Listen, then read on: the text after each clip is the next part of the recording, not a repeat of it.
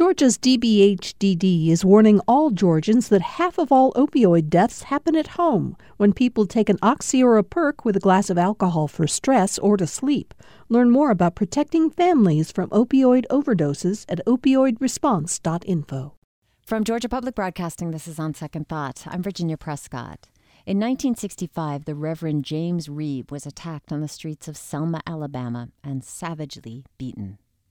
3 white men were arrested today in Selma, Alabama on charges of assault with intent to murder 3 white ministers on a downtown street corner in Selma, Alabama last night. Days later, Reeb died of head injuries in a Birmingham, Alabama hospital. 3 men were tried for the murder of the white Unitarian minister from the North, all ultimately acquitted, and no one was ever convicted. More than 50 years later, 2 journalists from Alabama returned to that cold case and discovered a number of details and a lot about the way that the South remembers Jim Crow. Andrew Beck-Grace is co-host of NPR's White Lies podcast. Hello, Andrew. Hey, how are you? And Chip Brantley is co-host of the podcast as well. They're both joining me from WBHM in Birmingham. Hey, Chip. Hello. Glad to be here. Thanks for having us. Well, thank you for being with us. Give us a little background on who was James Reeb. James Reeb was a Unitarian minister who came down in March of 1965 after Bloody Sunday. Saw the footage of Bloody Sunday when Alabama state troopers attacked civil rights marchers on the Edmund Pettus Bridge, and was just outraged, like many Americans who saw it, was outraged. And he came down to Selma a couple of days later to sort of bear witness and to march alongside those marchers. As you mentioned, while he was in Selma, he was attacked, hit on the head. He was taken to Birmingham to a hospital, and he died a couple of days later. And his death really just was a huge deal in 1965 in March. The eyes of the nation were already on Selma because of Bloody Sunday, and then this white minister who came down from Boston was attacked and killed. And so just his death was protested around the nation. The president invoked his name when introducing the Voting Rights Act a couple of weeks later. And then, as you mentioned, there was a trial later that year, and 3 men were acquitted for the crime. Well, we want to go through that. And this was he had just arrived in Alabama on this March 9th night in 1965. What had he been doing that night when he was attacked? Basically, what happened is after Bloody Sunday, there was this call that Dr. King sent out to all the clergy throughout the country and the different denominations asking for ministers of conscience to come to Selma to support. So people began arriving throughout the day. Reeb actually left from Boston Monday night and arrived in Selma early Tuesday morning. And that day there had actually been a smaller, essentially the same path as the march that had resulted in Bloody Sunday, but that was actually led by Dr. King, and that march becomes known as Turnaround Tuesday because Dr. King leading the march gets to the phalanx of state troopers at the same place where the beating had taken place, and they say, "You do not have the right," and Dr. King knows that he's waiting for the federal judge to give them the right to actually continue the march on to Montgomery. But in the minutia of civil rights history, it's a kind of a contentious moment because a lot of civil rights demonstrators had come basically like Reeb from Boston and were ready and willing to put their bodies, sacrifice themselves essentially.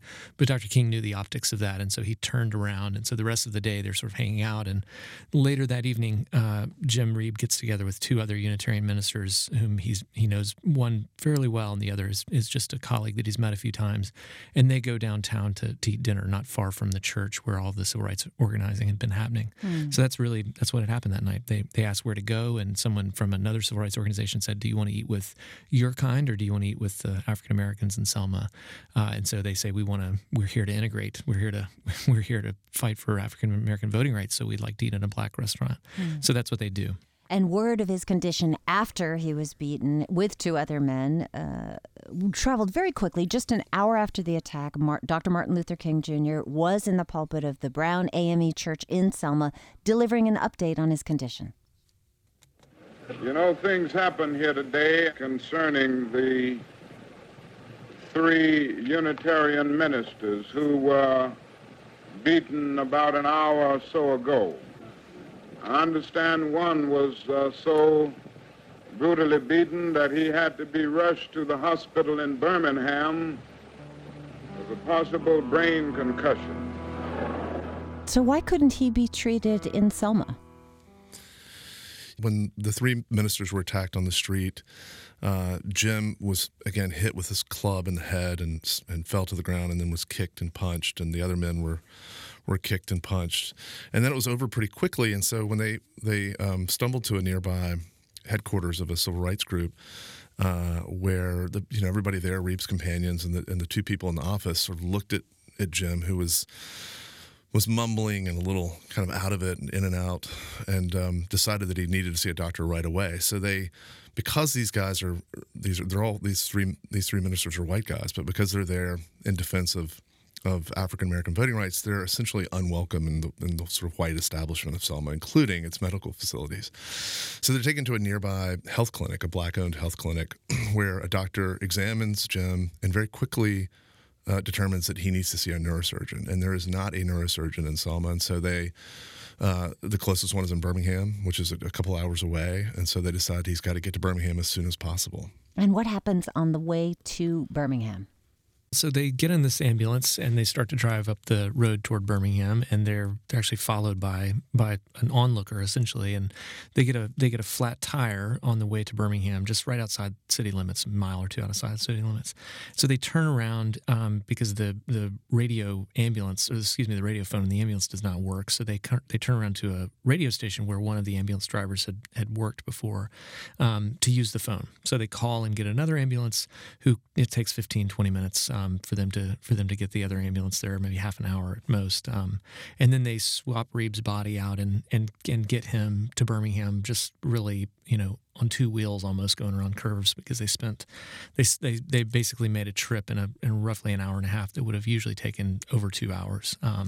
So they get into Birmingham, but by the time he's here, an injury like that is so severe, and it manifests itself in the hours after the attack, that it was almost too late to do anything. They did perform surgery on him, but he was essentially comatose after the ambulance ride. And then another minister called Reeb's wife, told her she should make arrangements to come from Boston to Alabama.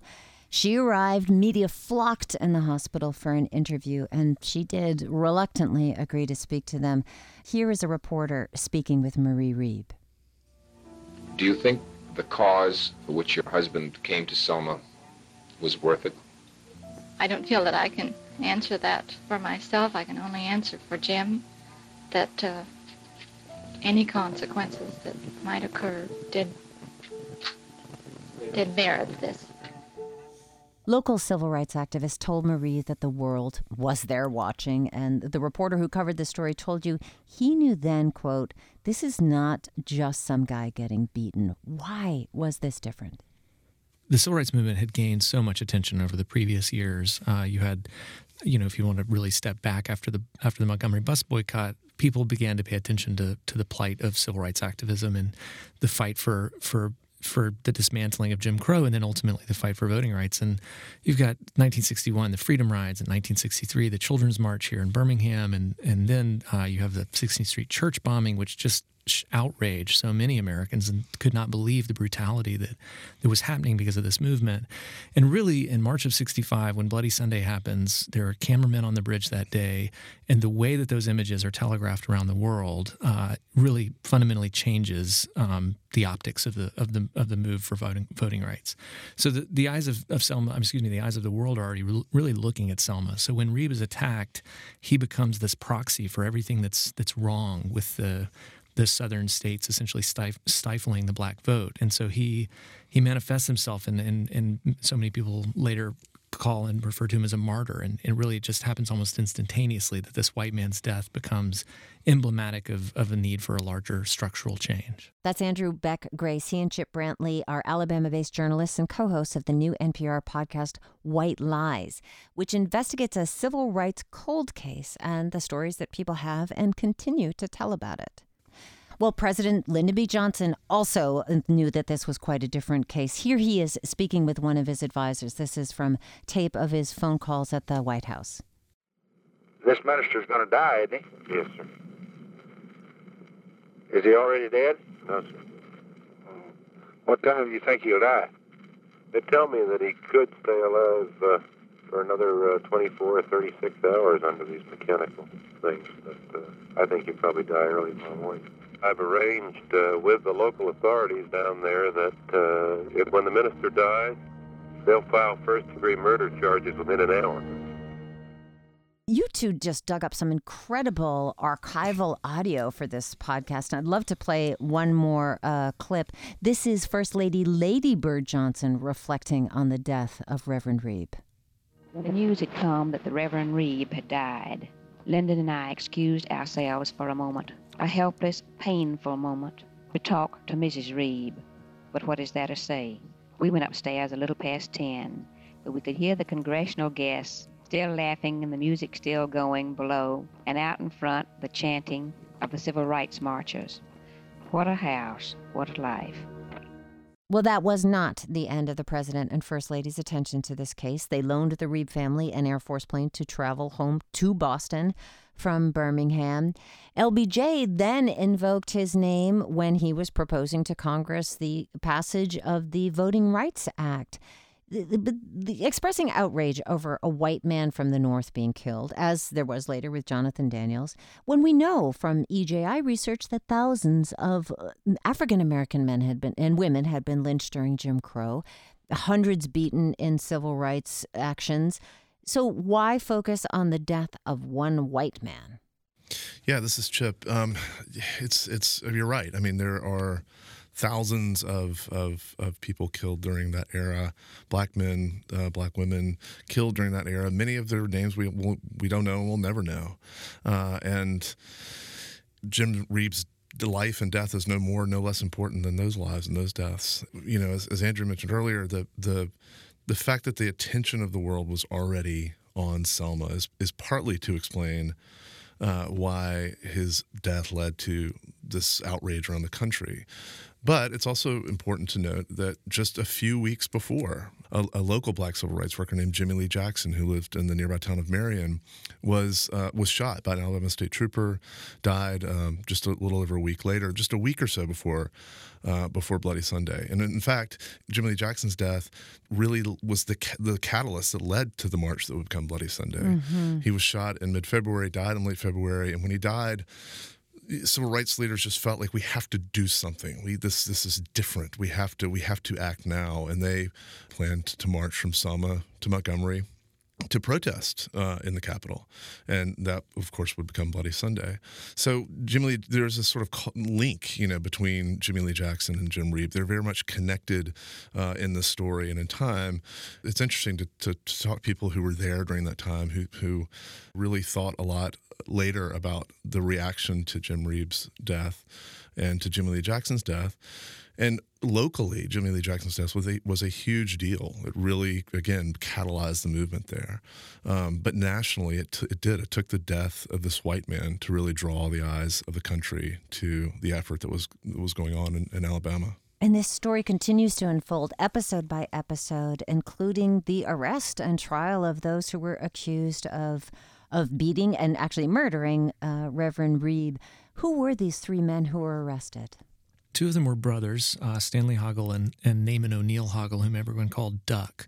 And then there was another man, Elmer Cook. And they were car dealers in town. And Elmer Cook was essentially a loan shark, loaned money to mostly African-American clients and with just extraordinarily high interest rates.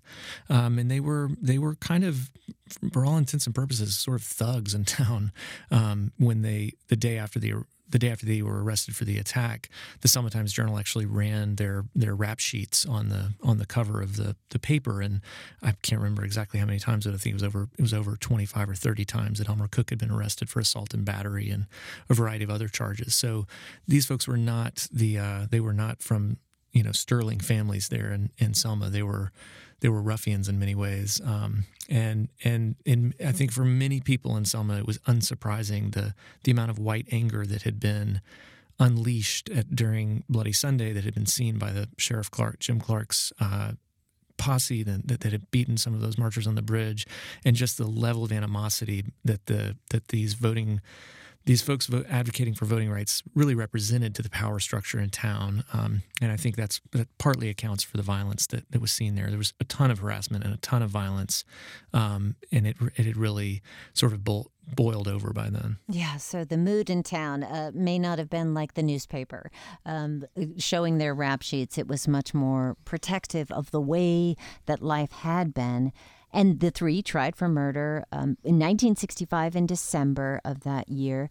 The trial is fascinating, but there wasn't an official trial transcript. First of all, why not, and how did you reconstruct it? Yeah, it's really interesting that in some ways the fact that there's not a trial transcript, I think I can safely say we have chased down every possible lead to find it. It in some ways not surprising because it was an acquittal, and an acquittal's often because there's no appeal, there's no legal imperative to order a trial transcript. But because it was such a high profile case in '65. There was a lot of press coverage. And also the Unitarians from up north, they sent down two legal observers or two observers, one of whom was a lawyer, to just basically cover the thing extensively, to write their impressions of the trial. And they're actually really beautiful artifacts, these two reports that these Unitarians made. They are blow-by-blows of the trial, but they're also just really beautiful portraits. I say beautiful. They're really well-observed, well-written portraits of the people during that time in Selma and the place in that time. And then we were able to kind of come up with some grand jury records here and there. We looked through all these different storage sheds and archives and courtroom basements and jailhouse storage units, like everywhere, to kind of piece together as much as we could. The DOJ and the FBI had lots of people on the ground in Selma during this time. At the time, there were still federal civil rights charges looming against these guys. So the DOJ was entertaining the idea of prosecuting these guys on federal charges. So they had observers at the trial as well. So we took all of that. I mean, the DOJ file is, I don't know, Andy, thousands of pages. Yeah, it's over 1,000 pages. So we took all of that and we essentially reconstructed the trial using all those materials. Chip Brantley, Andrew Beck Grace, stay with us, co-hosts of NPR's new podcast, White Lies. We're going to continue the conversation after the break about their investigation into a civil rights cold case. Stay with us for more of On Second Thought. We're back with On Second Thought from GPB. I'm Virginia Prescott, and we're speaking with the Alabama-based journalists Chip Brantley and Andrew Beck Grace. Their latest project is a new NPR project called White Lies, which they are co-hosts of.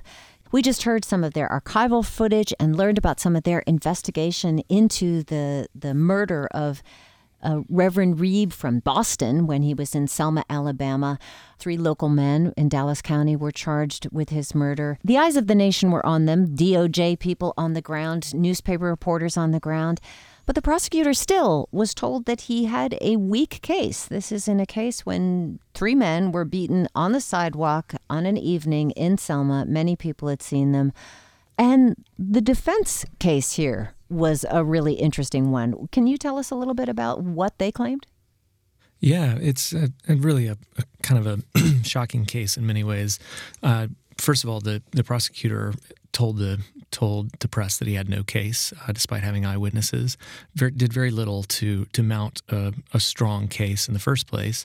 Even went so far as to tell another journalist that the only reason he brought charges to a grand jury is because he knew that the national press would be all over Selma if he didn't do it. So he had very little vested interest in gaining a conviction. And then the defense attorney in this case was one of the best attorneys in town, and he mounted a very rigorous and really well argued, despite the problems with the claims he was making, but a well-argued case that not only were these not the men who did it, and he had folks come out and give alibi witnesses, even though all of them were documented to have been on the street that night. One of them was across the street during the attack, and one of them was drinking coffee over here, drinking beer over here, and they were not the guys who did it. The second part of his defense, though, was the most kind of shocking, and the reason why I think one of the primary reasons why we dug into the story as much as we did, and that is he made the claim that the civil rights movement was in need of a white martyr, and that this attack on Reverend Reeb provided an opportunity that he argued the civil rights movement capitalized on, that there was this incidental attack on Washington Street, and that right after it happened, the civil rights movement itself realized they could pounce on this moment, and essentially he insinuated kill Reverend Reeb to gain this white martyr that the civil rights movement needed. It's a really dynamic argument, as incredibly horrifying as it is to make, because the trial happened in December of 1965. The Voting Rights Act passed in the summer of 1965. So the argument about the political necessity to have a white martyr to create the Voting Rights Act would have been very well received by a white audience who thought that they had been bamboozled essentially by the civil rights movement. So Reeb's death at that point in December can be seen to be almost it's like a foregone conclusion that they needed this man, they got this man, and now the Voting Rights Act has passed. It is and so it's almost unbelievable. It is. That it was not unbelievable to so many people in 1965 and continues to not be unbelievable to so many people today is the primary reason, I think, why we decided to tell this story. And 54 years later, there are still people living who knew Reeb, who knew what happened to Reeb, or were living in the county at that time, and told you what they thought had happened. Here are some of the theories they shared with you today. They say, oh, yeah, he really wasn't. It was the bad doctors or something like that. Well, did he hit his head on the pavement? Slow ambulances to Birmingham. I think they killed a man on the way to Birmingham. I'll always will believe it. This idea that I will always believe that they killed the man on the way to Birmingham, sacrificed one of their own to make a martyr. These are the white lies that give the podcast its name. And so much about this is the case itself, of course, but it is about Alabama, the South, the United States at that time, and remembering the civil rights movement and Jim Crow. What have you, as sons of Alabama, learned about the way that we remember, or the collective memory, how people recount events in their minds? Yeah, I mean, that's what we spend most of our waking hours talking about still as we finish up this project. But I think this is Chip, and the thing that for me has really become so evident. It's something that I think we all intuit in some way, and we talk about, and we usually talk about it in the abstract, but just how little time has actually passed between 1965 and now. And for anybody born after 1965, as Andy and I were, it feels like the distant past unless you've lived it. But it is not long ago at all. And the beliefs that people believed then are still here. They haven't been, around this specific case, they haven't been challenged. And that's why those beliefs are still here. And I think on a broader level, that the world that we think of as that distant past is still very much with us. It's still very much here in the present. We see it every day. And I think that's this specific story of Jim Reeb, what happened to him, what happened after he was killed, and the sort of counter-narrative that was created to absolve not only the men who committed the crime, but the place where the crime happened, that is, we are very good at doing that in this country, not just in the South, not just in Alabama. It's easy to think of it as an Alabama problem, as a Georgia problem, as a Southern problem, but it's an American problem. There are 3 episodes left, and you're producing the final episode now. What else can listeners look forward to learning about over the course of White Lies? Well, I'll pull an old writer's trick, which is to say you'll have to keep reading to find out, right? Of course. I will say that we would not have embarked on this project if we didn't think we could have very definitive things to say about what really happened that night, and if we hadn't tracked down the folks to tell that story. So I think that's the promise of the show, and I think we pull it off. Andrew Beck Grace, thank you so much for speaking with us. Thank you so much. Also with us, Chip Brantley. Thank you. Really enjoyed it. Thank you. Andrew and Chip are co-hosts of NPR's new podcast, White Lies. For more information and to sign up to subscribe to the podcast, you can find that at gpbnews.org.